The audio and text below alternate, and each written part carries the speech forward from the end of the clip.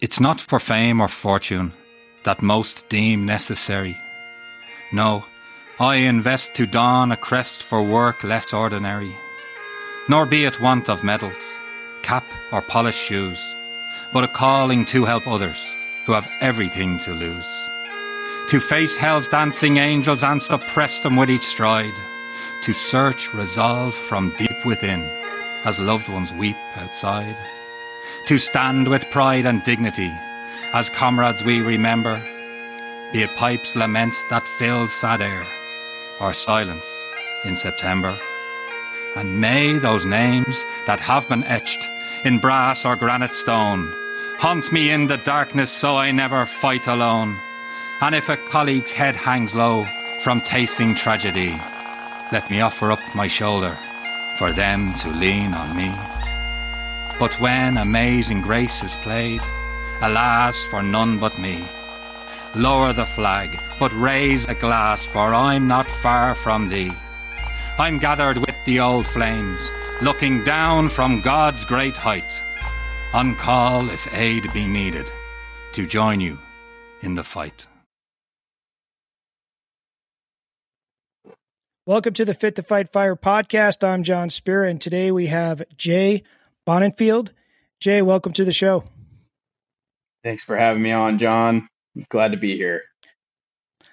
I appreciate the conversations you and I have. The conversations typically focus on mindset, and I always appreciate how you look at things on a deeper level, man. And today, I want to talk a little bit about your faith, and specifically how your faith has helped you develop your mindset, how you approach the job, what you lean on when things get difficult, whether it is your faith, your mindset, a combination of both, and just kind of see where the conversation goes. So, share a little bit about yourself, your background. I know you've done that before on podcasts, but, give us the cliff notes and then we'll get right into the conversation. Yeah. So I work out here on the West Coast in Washington State, about a half an hour north of Seattle. I'm a husband and father. We got 4 kids, 8 years old, 6 years old, 3 years old, and 1 year old. So 3 boys and a girl. My wife Tess and I, we've been together since we were in high school. So we've known each other a long time, and so I'm blessed to work for a great fire department, and just being a husband and a father and doing all that stuff right now it's a great season of life. So I'm really enjoying it. One of the things we focus on here on this podcast specifically is we focus on the faith aspect of our job. And when you look at the Fit to Fight Fire logo, you have the 3 stars, and we talk about first one represents faith, second one represents family, and then the third one represents fire. And we believe that our priorities have to be straight, faith and family first, before we can perform in that moment in time at the highest level. Like, everything has to kind of be in order. And we know it's not always in order. We have different seasons of life. But talk to me about how your faith has allowed you to approach the job in a way that you feel like you're doing the job right. Yeah. So I think just a lot of it comes from a baseline foundation of my, kind of a fundamental worldview of, to me, what is truly important in this world and in this life, and having a grounds and a worldview to look at, the lens through which you look at our job and everything that, you go on, everything you see, all the interactions you have, and it makes it, I think, looking at it through the lens of, being a servant, which is a biblical principle of somebody of faith is called to, be a servant. When I'm out there and I'm serving people in our community that I work in, I'm serving the guys and gals that I work with. Those are things I'm honoring the Lord when I'm of service to people, and when I'm using the gifts that he's given me to be able to be of service to people, it's more than just a job. It's more than just punching a time card and, collecting a paycheck and all that kind of stuff. It is something that I feel like I was, blessed to be able to have the ability and the interest and the desire to go do. But, also there's the pendulum on the other side of things, which I think the fire services has a tendency to lure people into becoming your identity. And I think that that's a trap that, I've fallen into. And it's something that, you see time after time people get sucked into. The job becomes their identity. And I think that, as somebody who, believes I'm called to, my identity is not Jay the firefighter, right? I am, I am a follower of Christ. I am somebody who is a sinful person that has been, saved not of my own volition, but by what Jesus has done for me. And, something that I could not do on my own. And I think that, the humility that comes with that, of knowing, especially when you're out dealing with, with some of the more frustrating, mundane calls, where you might feel like you're dealing with, just kind of the same repetitive thing over and over again. Your attitude, the way you approach your job, the way that you interact with people, it's all as a representative of Christ. I think that's also a really important aspect of it, but not getting my identity tied up in, I'm Jay the firefighter. It's no, I'm Jay the undeserved recipient of grace. Is really what I am. So, Jay, you talked about representing Christ in our work. I think that's such a powerful statement, because truly, when we have that Holy Spirit inside of us and we believe we've been saved and Jesus Christ is our Lord and Savior, and because of that, we're able to see things we weren't able to see before. We're able to experience things we weren't able to experience before. We're able to go through trials, suffering in a way where we could still experience joy. When we experience that, Christ's reputation is on the line in our lives. And when you said that 2:00, 3:00 in the morning call, or that mundane call, I can't tell you, man, how many times I have to think about, and this is just me, I think about what he endured. And today being Good Friday, today's Good Friday, and the brutal beating he took on the way to the cross, and just the amount of suffering. And I'm going to complain about a 2:00, 3:00 in the morning call. The only reason I could even go on that call is because of what he went through for us, man. I love that you attach to that, because when you attach to that on the job, what a great arena, what a great environment to serve, but also to honor God in everything we do. I mean, even in our workouts, our training. And then you talked about, it is not your identity. Your identity is in a follower of Christ. And that's eternal identity. That's never going to go away. Like, our job's going to end. At some point, our careers are going to end. And if we tied everything up in being a firefighter, well, man, it's a hard thing to do when you're 60. You can't be a firefighter. I mean, there are people who have done it, but like, it's going to end, right? As we get older, we just realize that. So that's an eternal identity. So I appreciate you sharing that perspective. I'd like you to talk to me about some times in your life, whether it was when you were younger, recently, whatever it is, where you really leaned into your faith and had to dig deep into your faith, any type of adversity you faced or challenges throughout your life. Yeah. So, I grew up, I'm the oldest of five kids. I got two brothers and two sisters. And I grew up in a very, I think, dysfunctional environment. And so it's kind of interesting. A lot of the examples of people in my life growing up that I had to look at that were, Christian, quote unquote, were some of the people that were the biggest reasons to turn away from it.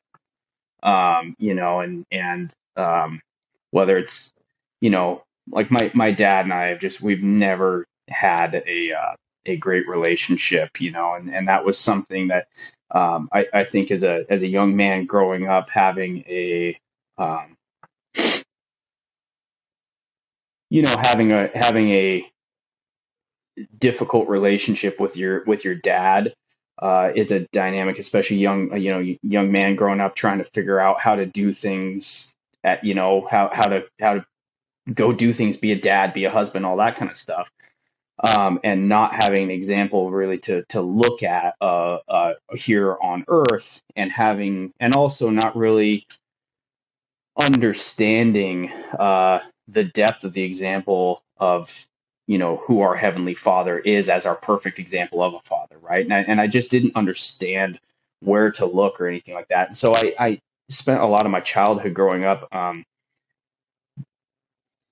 just because of the dysfunctional environment I grew up in. I was very angry, and that's kind of my baseline. Unfortunately, like my baseline, really sinful side is that angry side. And I think a lot of the things that I endured growing up just created a very volatile, very angry person. And it, without going into too much detail there, that's just kind of what I was as a child. I was just a very angry person. I was, in a lot of ways self-sabotaging. Like, I would screw up on. I would forego schoolwork intentionally. In a lot of ways, I think it was I was just self-sabotaging. For a multitude of reasons, but just because of the dysfunction that I was going through and the hurt that I was going through, in a lot of ways, it just that it's like I didn't want to let myself do well in some of those subjects in school and whatever. I don't really know the full reason why, but it was rooted in anger, right? And when my wife and I started dating when we were in high school, ultimately when we got married, after dating for a few years and stuff, it really came to a head where she just called me out and was like, "Hey, this is not going to work. Like, you're angry all the time. You're argumentative. You're always got to be right. You're, egotistical. You're all of these things, right?" And tracing them back, I think a lot of it was growing up as the oldest of five in the environment that I grew up in. I kind of became like the self-proclaimed protector for my mom and my siblings. And so I was kind of always on guard for, like, there was always an enemy, right? There was always something to fight against. There was always something to prove myself against.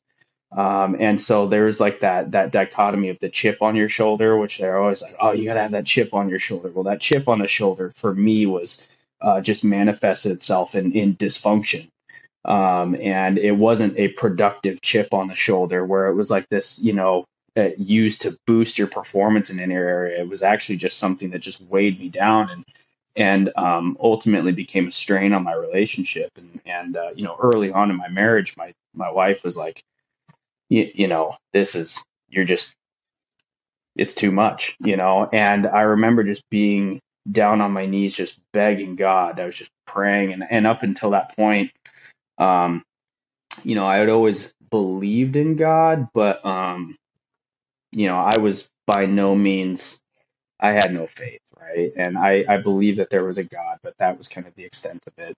And I remember just being down on my knees and just begging, because I had tried to change so many times on my own. And like, that was the thing that killed me, was I was just like, I'm somebody who prides myself, again, a lot of it based on that environment of always being self-sufficient and being the protector and being the one who's got their stuff together and who has to have their stuff together and who's going to, go right the wrongs of those who are, need to be protected underneath me, all of those things, right? Like the story of my life was harder, faster, more intensity, right? Like it's just, I can overcome anything through sheer volume or through sheer will power and just go harder, faster with more intensity. And I'm going to like conquer whatever's in front of me. And I would, I remember like my parents saying when I was a kid, when they would discipline me, that I would rather, from the time I was little, my dad has a story about spanking me when I was little, and he spanked me and I just took it and I looked up at him, I looked through my eyes and I said, that didn't hurt, give me another. Right. And like that intensity of I'm not going to be broken. Right. And then all of a sudden I'm supposed to just try to change myself and I can't even change myself. And I'm like on my knees praying. I've tried so many times and I'm just in tears. Like I can't do it on my own. And it really just broke me that I was causing so much hurt with my wife, the person I love most in this world. And she's like, I can't do this unless you change. And I'm sitting here thinking like, I can't change. And that was really the moment for me. I think God just broke me and made me realize, I can't earn my salvation. I can't work it. I can't go harder, faster, longer, more intense to earn my salvation. I can't change my heart, and like Ezekiel talks about taking the heart of stone and turning it into a heart that is receptive to God's word. It's like, I can't do that on my own. And just that realization was really what broke me the first time. And just having that pattern in my life, like it's always something that I'm just continually struggling against. I'll go through seasons in my life where I start to, I'll be going through something stressful and my instinct is to always resort back to, harder, faster, more intense, fix it yourself. And I'll just struggle until, a while, and I'll peter myself out and be like, oh yeah, this again. Right. And, it's been, God has really blessed me in the sense that, throughout my life, no matter like how much trouble I got in, no matter how dysfunctional and how much trouble I got in, especially as a young man, as a kid growing up. I remember my grandma saying, she goes, I pray every night that you'll get caught, right? For like doing whatever I was going to go do. She would always say, I pray every night that you'll get caught.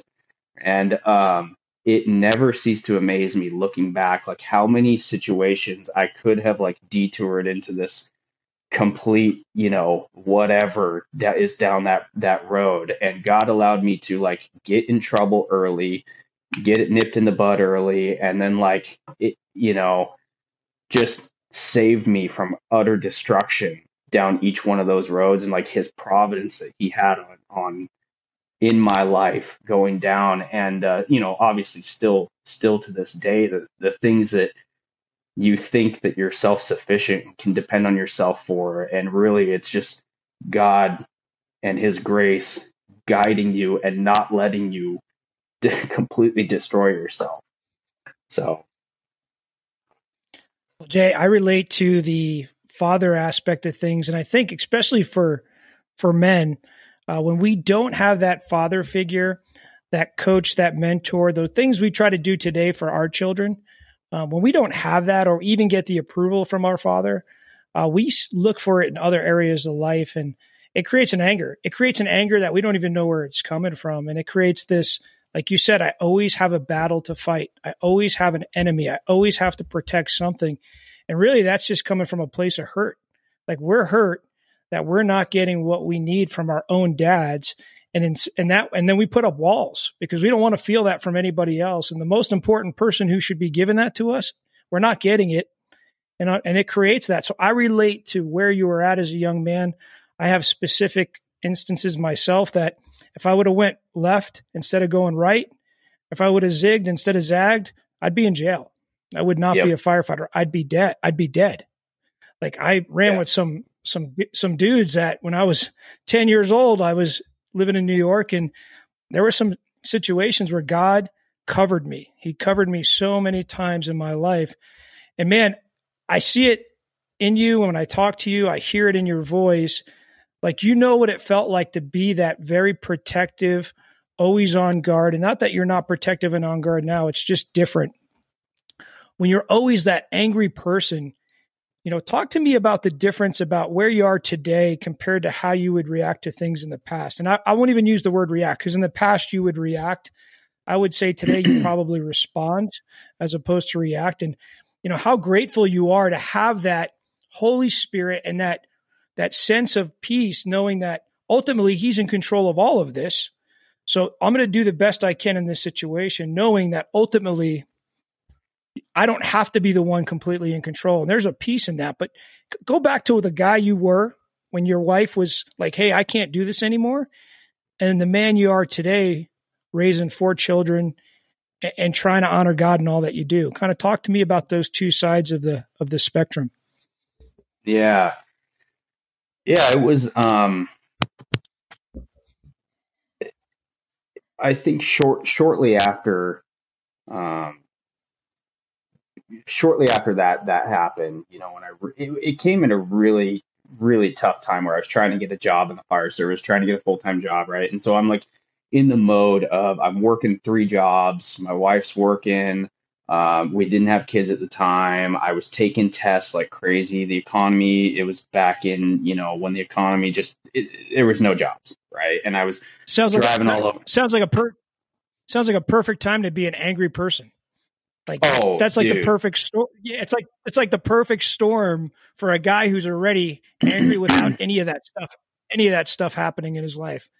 Oh, dude, totally. And it's just like I was, one of the things that helped keep me on track growing up was sports. That was like my outlet growing up, right? Was sports and working out. And that was like my, I was actually just the other day seeing one of my buddies that I grew up with, and he, we grew up just literally living under a barbell. And the two of us, we bought our first weight sets together, and like my brother was in there, and we just go, and it was like, a bunch of dysfunctional kids that were getting together and just like lifting weights. Right. And we would lift weights for hours every day. Right. And that was just our thing. Well, then when I got in the fire service, I'm, working all these jobs, and I kind of lost, I lost that connection with those guys that I grew up with, that we just, and I lost that gym. Right. And then because my wife and I moved, and so like I was detached from that, and the place we moved to, I didn't have a good gym to go to. I was trying to work out as much as I could at the firehouse, but it's like, I'm working 3 jobs, and it was crazy at the time. Right? And I started letting that part slip.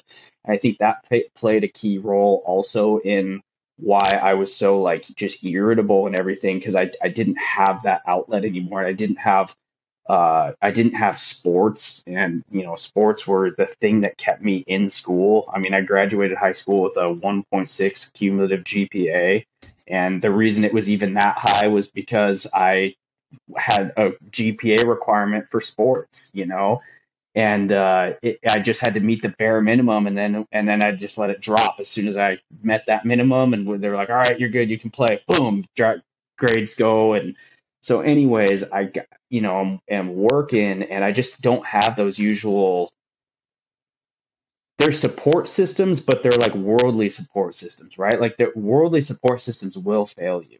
And if your foundation is built on worldly support systems, like I have to get my workout, or I have to, whatever, these are my outlets. Those are systems that are going to fail because they're just systems that are of this world, right? And so they're nice to have, and I love them. And that'll topical of fitness will come up later, but like that was a big part of it. Was what are you going to do when you don't have that? What are you going to lean on, right? And that got stripped away from me.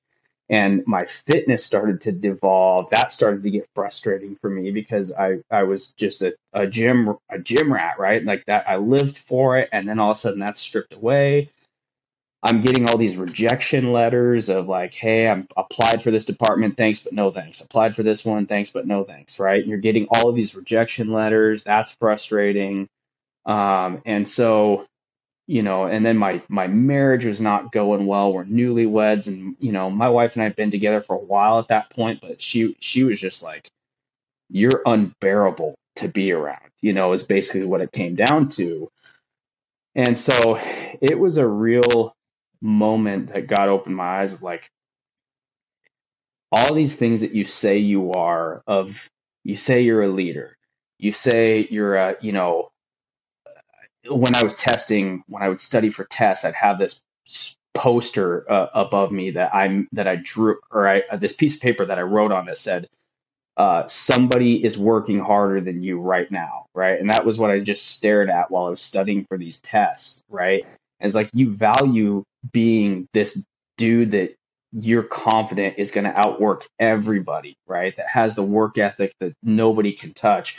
And yet, here you are, unable to change yourself, unable to manage your marriage, unable to, lead in any capacity, in the most basic, fundamental, like, capacities of your life. You can't even do that.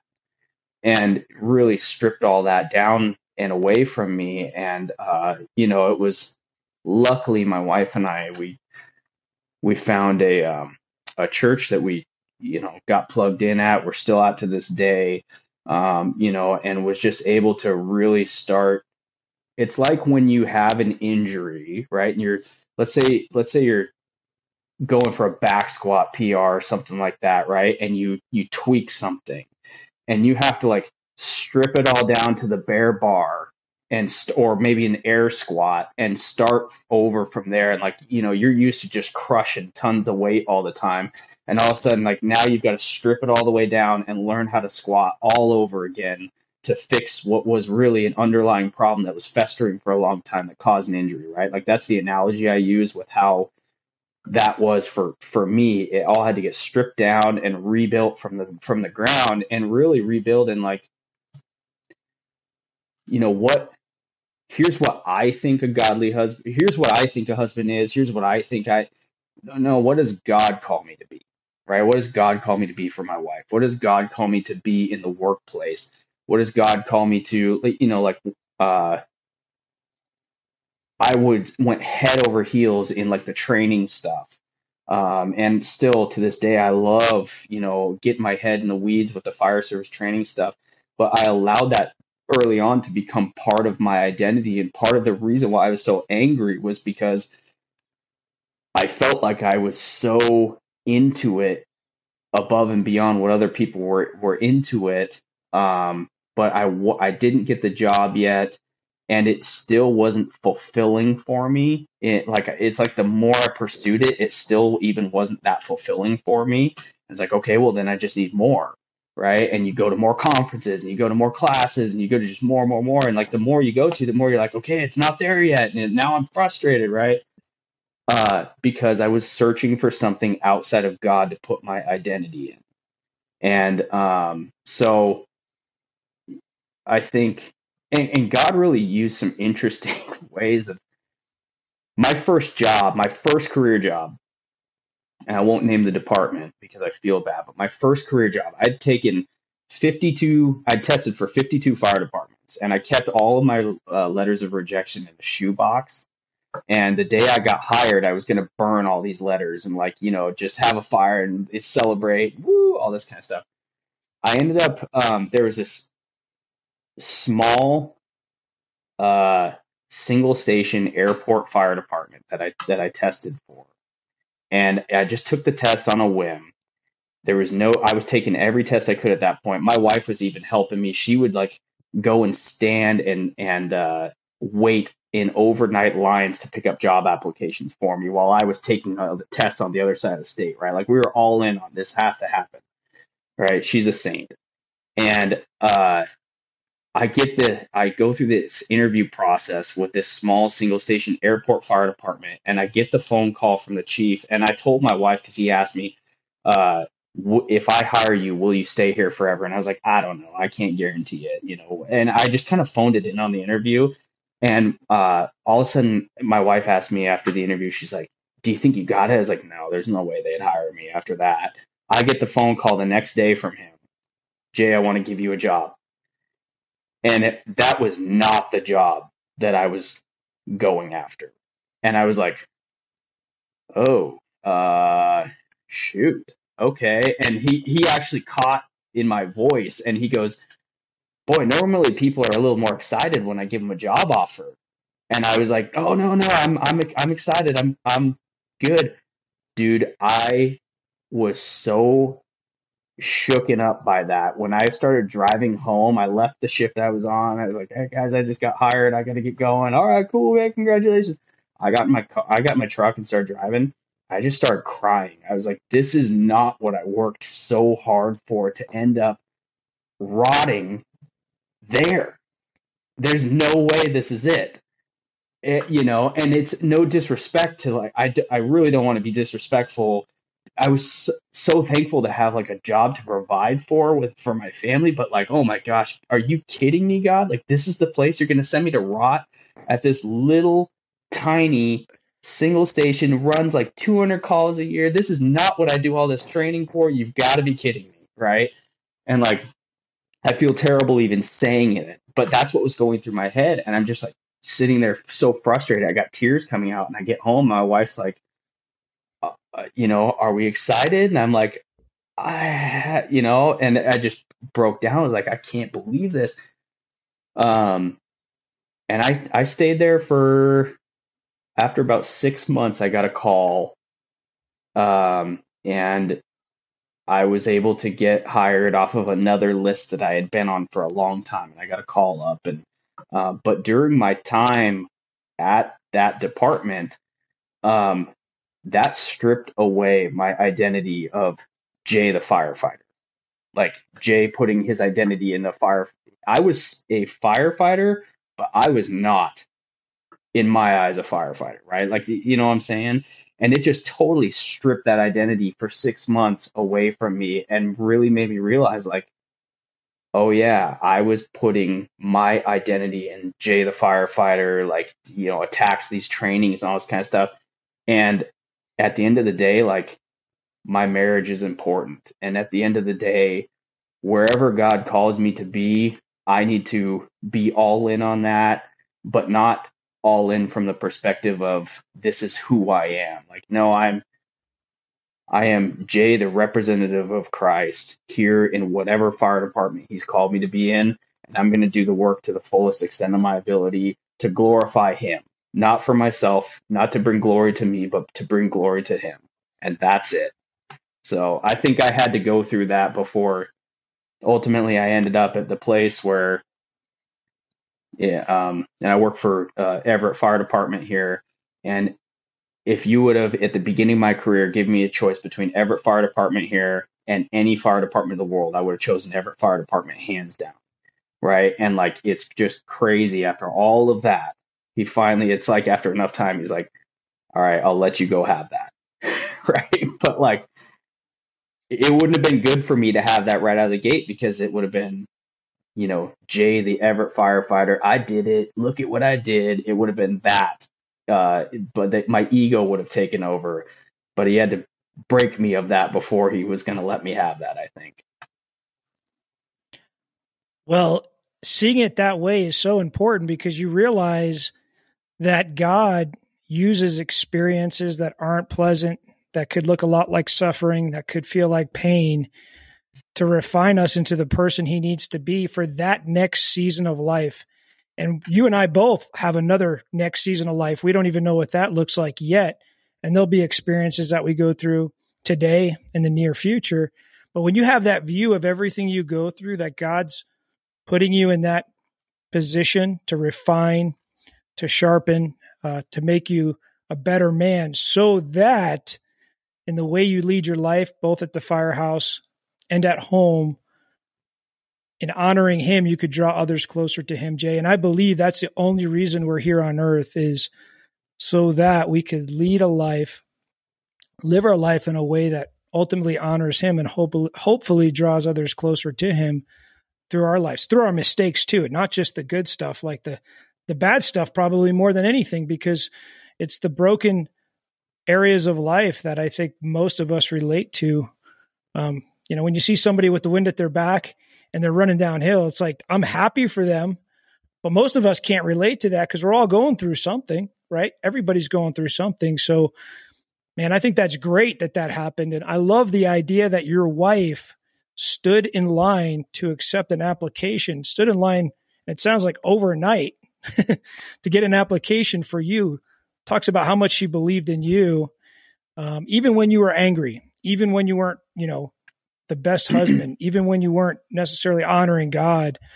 That's what's amazing about our spouses, how much they endure and go through, with us just being firefighters. And then you throw in tired firefighters, cranky firefighters, impatient firefighters, and we come home from work and they're saints, man. It's being a spouse of a firefighter is I can't even imagine. So, well, Jay, talk to me about, you talked about, I was going to say, sorry, real quick. She stood in that line for 30 applications. She got me one. They didn't even hire off that list.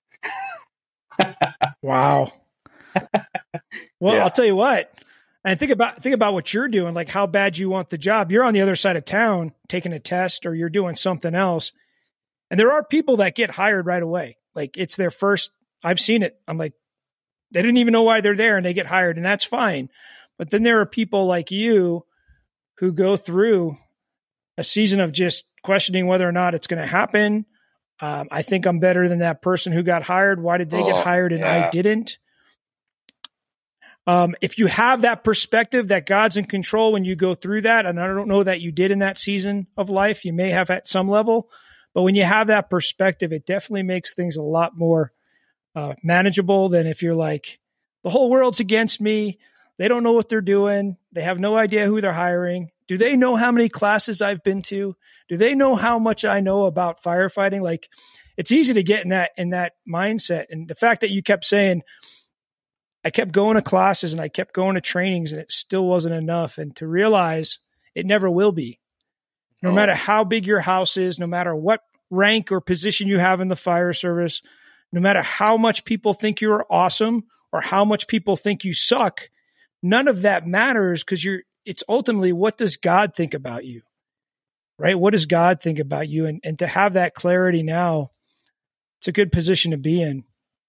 You talked about your fitness and how that was a big part of your kind of maintenance program, your ability to kind of deal with the anger, to deal with stress, to deal with the challenges of life. And I feel the same way. That's been a big outlet for me. But I know from having injuries and not being able to work out at times, that could go away. That could go away tomorrow. With that being said, it's still an important part, obviously, of our job, but even to deal with stress. So talk to us about how fitness has played a role in your life. And have you always been like a guy who's been getting after it, or have you had seasons where your fitness has slipped? Yeah. So, like I said, when I was a kid, I started to lift. I don't know how old I was, but it was pretty early. My grandpa on my dad's side and my dad, they're very, and always have been, very strong people. They're folks who just, intentionally, and they worked out a lot, right? And so that was something that kind of got kicked. And my dad definitely, fell off the wagon a little bit when it was just, survival mode of, 5 kids and, in a tiny little house, and he's trying to provide, we're on, the food stamps and the whole thing, fitness kind of takes a backseat at that point, but it had been enough like impacted on me at that point of, that's who we are, right? It's like, we go lift things.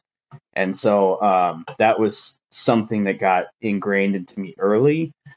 And then when I started getting really heavy into a few different sports, I loved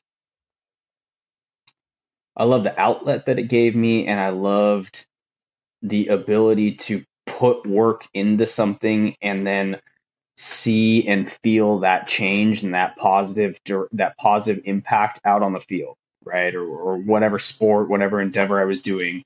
And it was like, it kind of just played into, what was, I think, being built, what I was building at the time, which was, um, you know, I didn't have a lot of resources to be able to go out and get stuff, so I had to get it on my own. All right, so I started working at a young age. I started bucking hay bales at a young age. Well, hay bales were really hard when I started out because I was small and young and all that kind of stuff. And so working out helped with bucking the hay bales. Bucking the hay bales helped with working out. Doing the it was time with my buddies. We all found work, and my brother, we all found working out kind of at the same time, and so we were able to go out and papers and find for sale ads for gym equipment. We go out and like work, earn money, go buy gym equipment. Right? We just massed this stuff. We end up with one of the buddies in my neighborhood. His parents let us put it all in their basement, and we would just, once we got enough stuff, that just became our thing. Well, when I was playing football in high school, like they had attendance thing for who's in the weight room the most, right? And like it was always me and my buddy Dan, who we were working out in our off time together, and then we'd go and we'd do 0-period workouts before school would start, and then we'd go and skip school and go out bird hunting or do whatever, and then we'd come back and we'd lift in the afternoon, and it was just like that was it. Well, then when I got started in the fire department, I started to have the lack of sleep because I was working so many jobs and lack of sleep, and so I started to slack off on that. Right. The other thing was I started drinking more, and my diet was the diet of all the guys at work always make fun of me because they say I eat like a poor kid because I spread out, and I just food flying everywhere. I eat fast because growing up, I had 5 kids. You eat as much as you can with that first helping because there's probably not going to be seconds. So you pile it on. You eat as much as fast as you can. And the only person who might have a hope of getting seconds is whoever eats the most the fastest and can get over there. So it's like a bunch of rabid dogs. So I had those eating habits, and I never watched what I ate because I was young and I was burning it off, right? I was just going 24/7. Well, then metabolism slows down, lack of sleep kicks in. I start to like slack on the workouts because I'm tired all the time, right? And I'm like, well, I just took for granted I'd always been fit and strong. I ended up ballooning up and it's hard because this is a podcast, but if you've ever met me, I'm not tall. I'm 5'8", 5'9", right? I'm not a tall guy.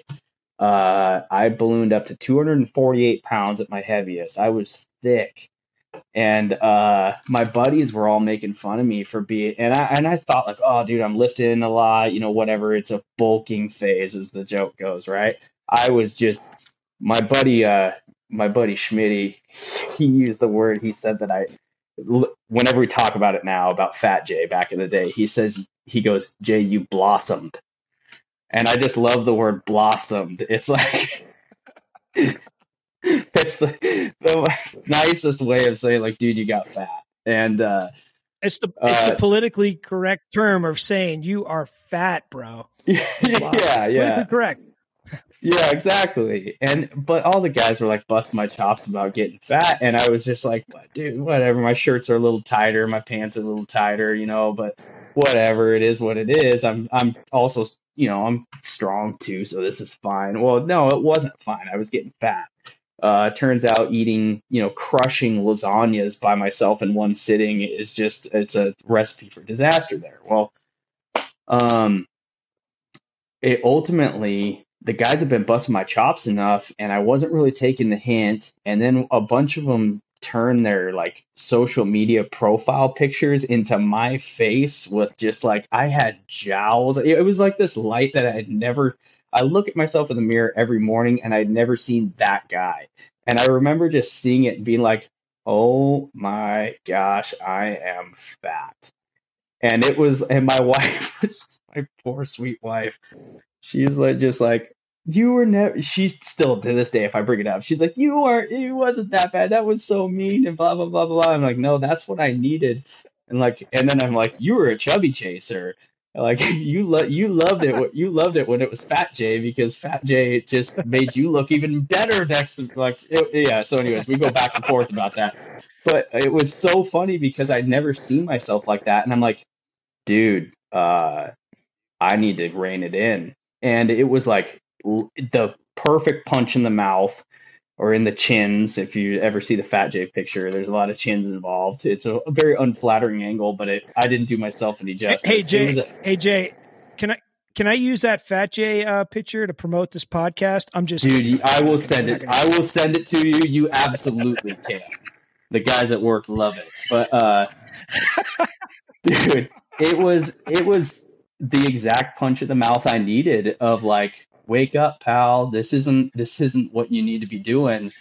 And I, instantly was like, it's not going to be diets, fad diets. It's not going to be like any tips or any nifty tricks or anything like that. Like has to be sustainable lifestyle changes. And it started out with, I'm going to work out every single day, right? And and this is where I started to really like get back to my roots of, it doesn't matter if I feel like it. I have to move today. And it doesn't always have to set a PR. It doesn't matter if it's cold. And by this time, we just had our first kid.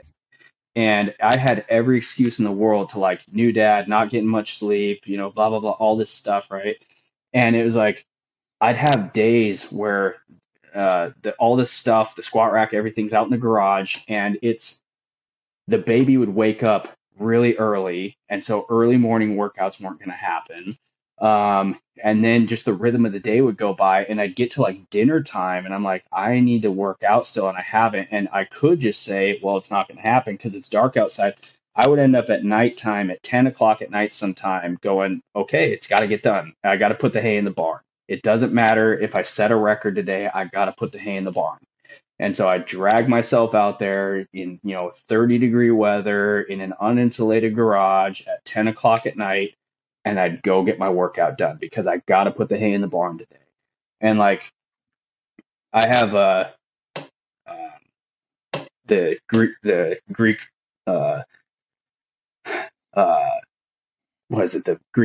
guy Sisyphus pushing the rock up the hill, right? Like I've always loved that character from Greek mythology, where he's pushing the rock to the hill and he never quite makes it, and he always falls down, right? And until eternity. That's the analogy with him, or the metaphor with him. And it's like that is, and there's this quote, and Greg Redmond from St. Louis actually turned me onto the quote, and I love the quote. It's that you, in order to find joy in those struggles in life, you have to imagine Sisyphus happy, right? Like pushing that rock up the hill and it falling back down. It's not the rock getting to the top of the hill that you need to find the joy in. It's in the process of pushing the rock to the top of the hill, and it's gonna fall back down. And you just find your joy in pushing the rock to the top of the hill. And you're never going to quite, you don't, it's that whole like process focus versus outcome focus. The outcome is going to be whatever it's going to be, and it may change, and it may be something completely unexpected, but find joy in the process. And so that's what it became for me. And especially having kids, like we have 4 kids, they're little. My kids work out with me. I don't ever make them work out. I just enjoy, I want them to come out to the garage with me and swing on the rings or the pull-up bars, or turn the gym into a jungle gym or whatever. Have them around me while I'm doing it. They're always welcome out there. If they want to do their own little workout, I'll design a little workout for them. I have like a kids bar. I have like little kettlebells, all that kind of stuff. They'll do that stuff with me. I just want them to build that, like, this is who we are. This is what we do with our lives. Like, we work out, we stay fit, we stay strong, we stay, you know, always in pursuit of being stronger, faster, and harder to kill. And we're never going to achieve the outcome doesn't matter. We're just going to enjoy the pursuit of what that looks like in our life. And it's a part of what we do every single day, not whether or not we want to, but because this is our daily rhythm. And so I had to really go back to, this is my daily rhythm. Now, again, just like that pendulum or the dichotomy in life, where if it becomes your identity, that's dangerous, right? This is, God has blessed me with the ability to be able to do this, and my wife's support of it and all that kind of stuff.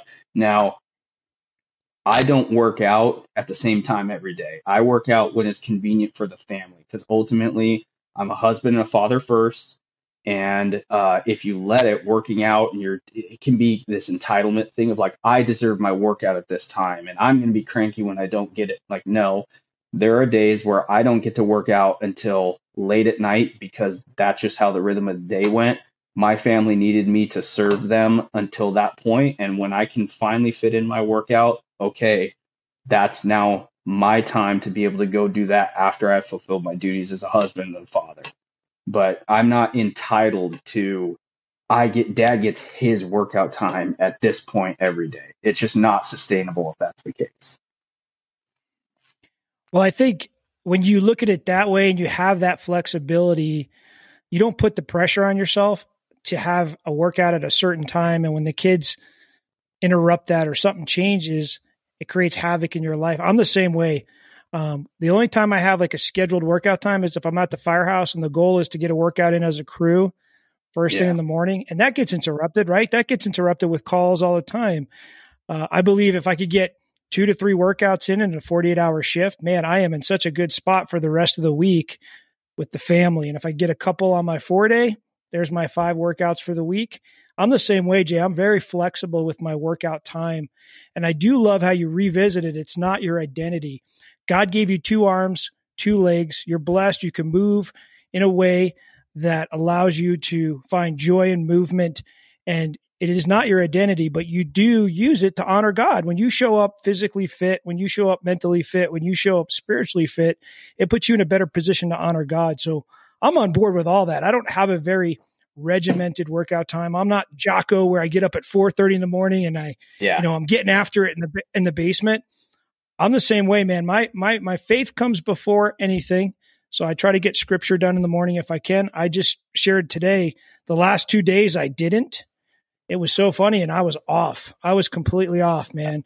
And then my family, and then fitness is in there when I could get it in there. It's a priority, and discipline will be what makes me get it done. But at the same time, it's not like entitlement. I like how you put that. And I think it takes the pressure off of somebody who's trying to get fit. Sometimes people think like, I need an hour. Well, what if all you have is 10 minutes? What if all you have is 10 minutes between being a dad and being a husband? And what if all you did for 10 minutes was 5 push-ups and 10 air squats for 10 minutes? Yeah. As many as you can. Is that better than not doing anything and being angry because you didn't get your workout in?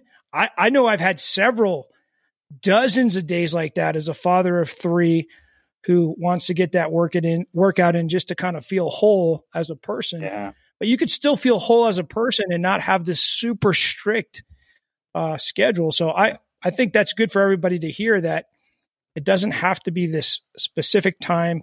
It doesn't have to be at the expense of family time. I think it's important. Talk to me about being a dad, man. 4 kids. I always say when we went from 2 to 3, we went from man-to-man defense to zone. And we were just trying to keep them in front of us. So how much has your fitness and your faith helped you be a husband and a father? Well, so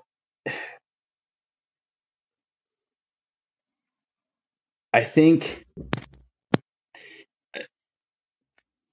well, I'll say this. When my wife and I set out, to start having kids. We always said like we get to 3 and then we'll see. And that ended up happening. We got to 3 and we're like, at that point, my oldest is a boy, number 2 is a girl, number 3 is a boy, and our number 3, holy smokes, that kid is wild. Like he's wild, and I love that kid so much, and he's so funny. But my wife always says he's trying to unalive himself all the time. Like every time you turn your back, he's doing things that you're like, what in the world? Why would you do that? And it's just so much fun. But we were like, okay, we're tapped out. And then God had other plans, and number 4 comes, right, and it's another little boy, and so we got just this awesome dynamic in our house. I love what God put together, and I've got my girl, she's just the sweetest little thing, and she's surrounded by these smelly monsters, and it's a pretty cool dynamic. But I I'm trying to just figure out how to be a dad as I go, and it's tough, man, especially looking to examples. So when I was growing up, one of the things that I developed, I think because of the environment that I grew up in and a lot of dysfunction, was I learned a lot of how not to do things, right? And that was very valuable in its own sense. But then there's also I didn't know I wasn't being taught how to do things. And so I got pretty good growing up, not on purpose, but just kind of out of necessity. I got good at like looking for, taking little bits and pieces from like, oh, that guy does this really well, and I like that, but not getting attached to the whole person, because I was also at the same time, my experience up to that point was when I got attached to people, like they would let me down in some major capacity. And so it was like, you get good at piecemealing together what the ideal dad would look like based on some of your buddies' dads and some, whatever, right? And there's examples of how not to do it. There's examples of how to do it, but none of them are perfect. And here's how I'm going to piecemeal this together. And so now I think growing into, there's a good amount of information there, but ultimately, like, God he's our perfect father, right? And there's,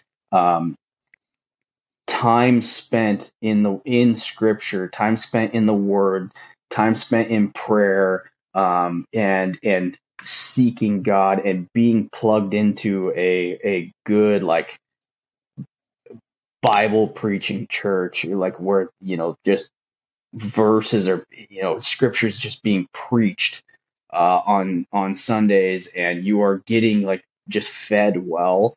There's just no substitute for it, and you're able to look at good examples of guys who are being husbands and fathers well, but ultimately like pointing towards our Heavenly Father, who's a perfect example. That's been a big growing experience for me, and I think that the thing that as of late that's really become evident to me is just so important. It's just humility is so important. Not ever allowing myself to like, to reach that point of, I've got it figured out. I'm there. Just this eternal pursuit of, I'm not there yet. I don't have it figured out. There's things I think I know right now, but I don't even know that for sure. And what is God trying to teach me here? And am I serving my family well? Do my kids see trying to model our Heavenly Father with, like, do my kids see a patient, kind, loving, forgiving father, right? Who also holds them to a standard, but when they do stumble and they do fall, is it a father that is overly harsh and condescending and sarcastic, or is it a father who is gentle and is patient and who's like firm but gracious, and who is there to see them as they make mistakes and as they learn and they are growing, who has that grace with them of like, I understand this is a process, right? And I don't expect you to be perfect right now. We're going to grow through this, and I'm going to help you. And I don't have all the answers right away, but and one of the other things I really want my kids to learn, to know, and to see with me, and you know, my wife's the same way, is like, I want them to see when we mess up, I go to them and I own it and I apologize to them and I seek their forgiveness, right? Like, I want to make sure that when I mess up with my kids, I sit them down like, I really messed up. Will you please forgive me? I am so sorry. Like, I failed you here. Like, I want to model that for my kids.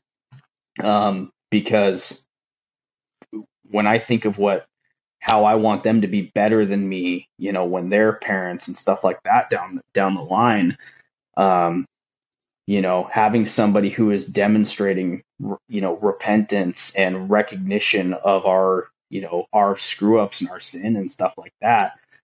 You know, those are foundations that I want to model for my kids. And it's not perfect every time by any means. But man, it's like the more that I try to model that and whatnot, you know, the more I just realize how important that is as a father. And then the other thing is, I want my kids to see,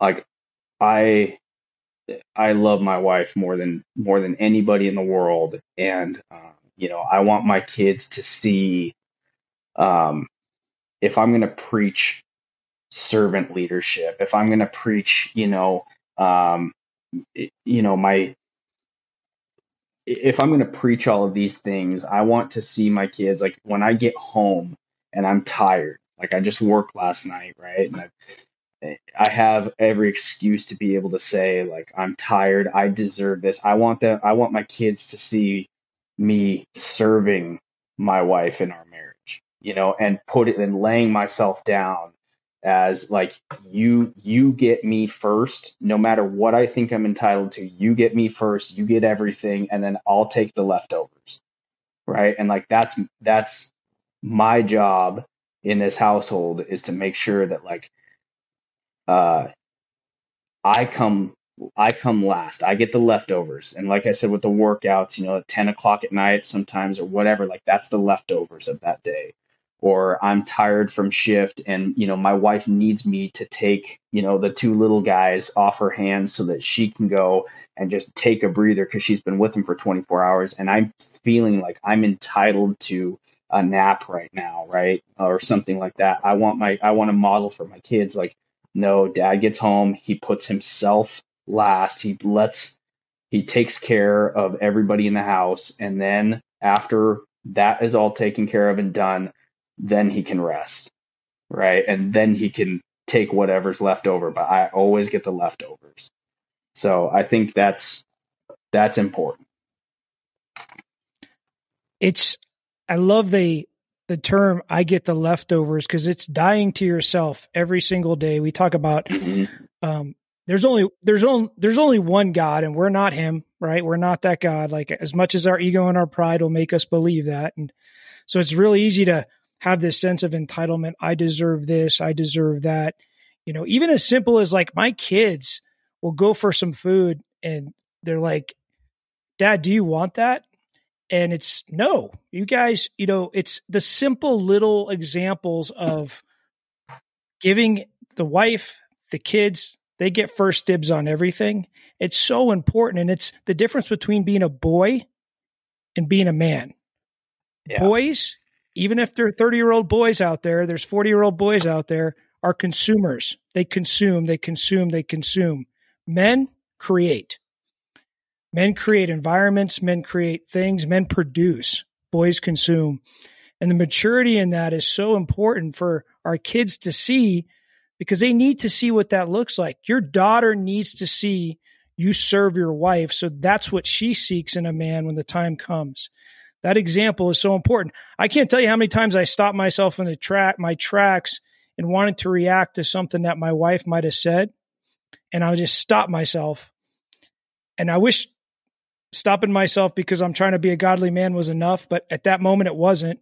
But my daughter being in the room was.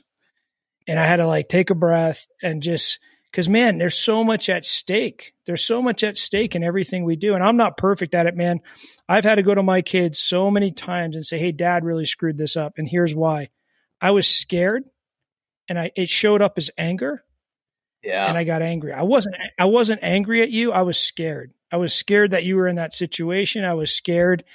And that's how I responded, or I reacted. I wish I would have responded. And I reacted with anger, and I apologize.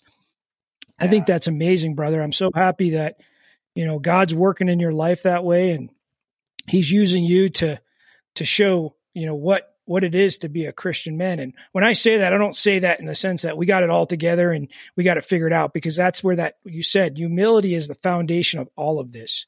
It's knowing that we don't have it figured out, and that pursuit of trying to get better every day as a father, as a husband, as a firefighter, and using the Bible as our instruction manual. And you talked about the scripture. It's in the scripture. What I love about scripture is I read it at different seasons of my life, and certain things that I've read 30 times now resonate with me.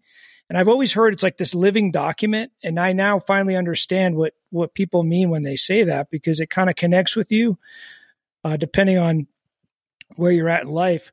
How often do you find yourself in the Bible? And this isn't like, I didn't read it the last 2 days. So, do you find yourself kind of going back to it daily, or is that something that you get to every other day? What's that look like for you? Yeah. So, for me, it's kind of like working out. I used to do it. Sorry, I'll say it. With working out, it's always easier for me to work out in times where, the kids aren't around, right? But one of my things that I want is for my kids to have the opportunity to be in the vicinity and to see dad getting after it in the gym, right? It's easier for me to wake up early and to have time in the Word with nobody around.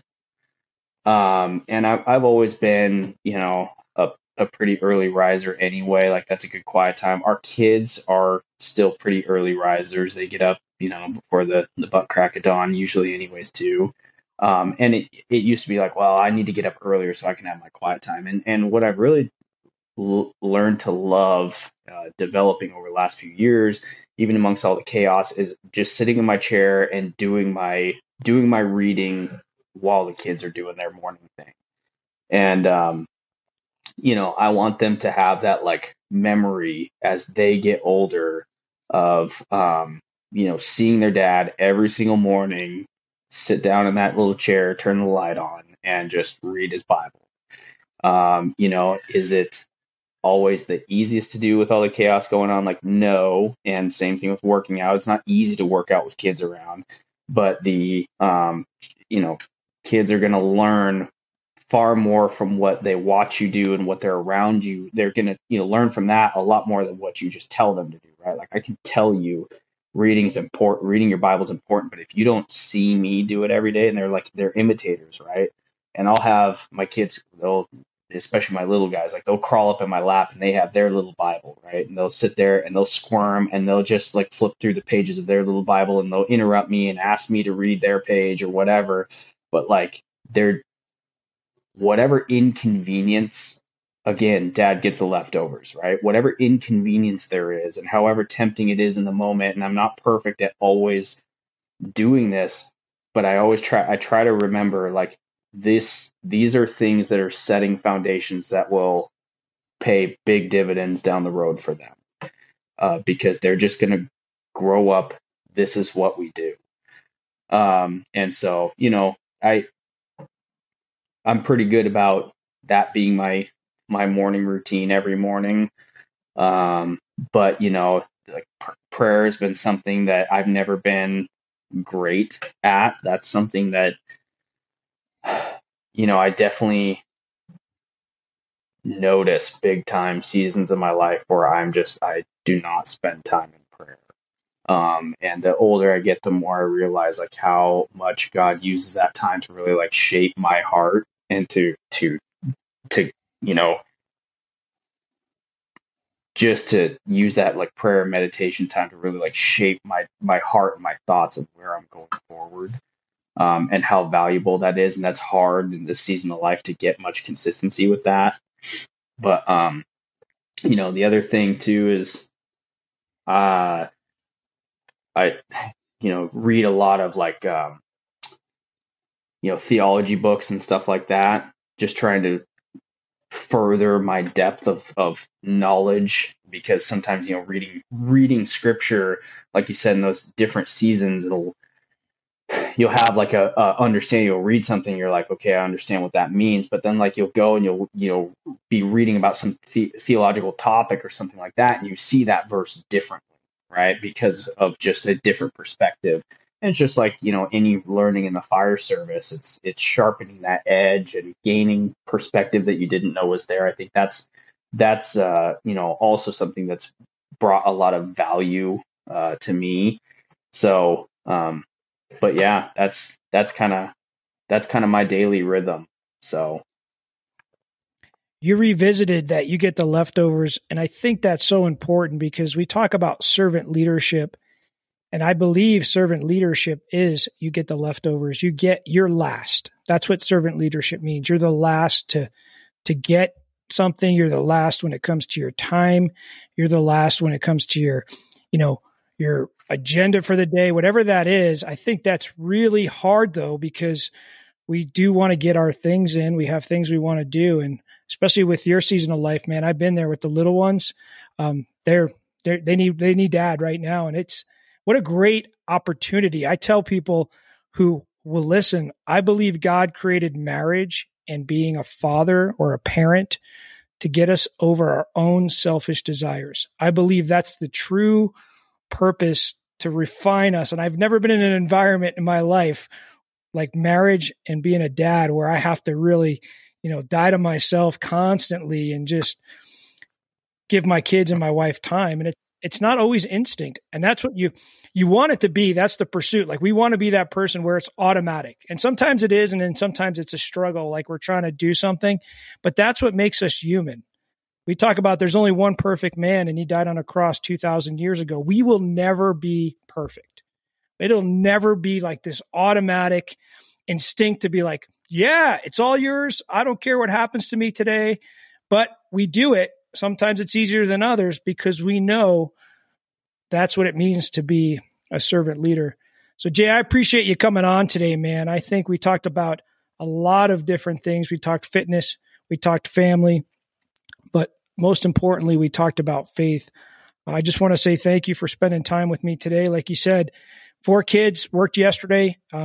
Very easy to kind of put this off. And you also had a meeting before you got on with me today. So, man, I appreciate your time. No, thanks for having me on, man. And yeah, I just what you're doing with the podcast, I can't say enough good things about it. And being able to really bring us back to center.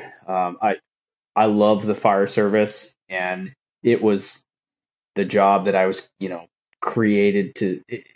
As far as like the plan that God had for my life, it is for sure. He made me to do this and to love this, and I absolutely love it. But the fire service has that tendency to become an idol in a lot of ways, and to become, so much of what makes us good firefighters, being, mission focused and being, driven, and being, that I'm going to outwork harder, faster, longer than anybody, all of those things that make us like good at our job are also things that we just absolutely shoot ourselves in the foot spiritually with, and they're things that can become struggles and detract us from, really what is the most important thing, which is, glorifying God in everything that we say and that we do. And, I love what you're doing with this podcast, that it's really tying those two worlds together and putting them in their respective places they should be. So I love that. If you're looking to improve your mental and physical fitness, join our community. For only $5 a month, the cost of a cup of coffee, you'll receive a workout of the day 7 days a week, a daily inspirational message 7 days a week, a monthly training. But more importantly, you'll be surrounded by a community of like-minded firefighters, all on the same mission to become the best versions of themselves so that they could serve their community and their families at the highest level. Head over to patreon.com/Fit to Fight Fire and join our community.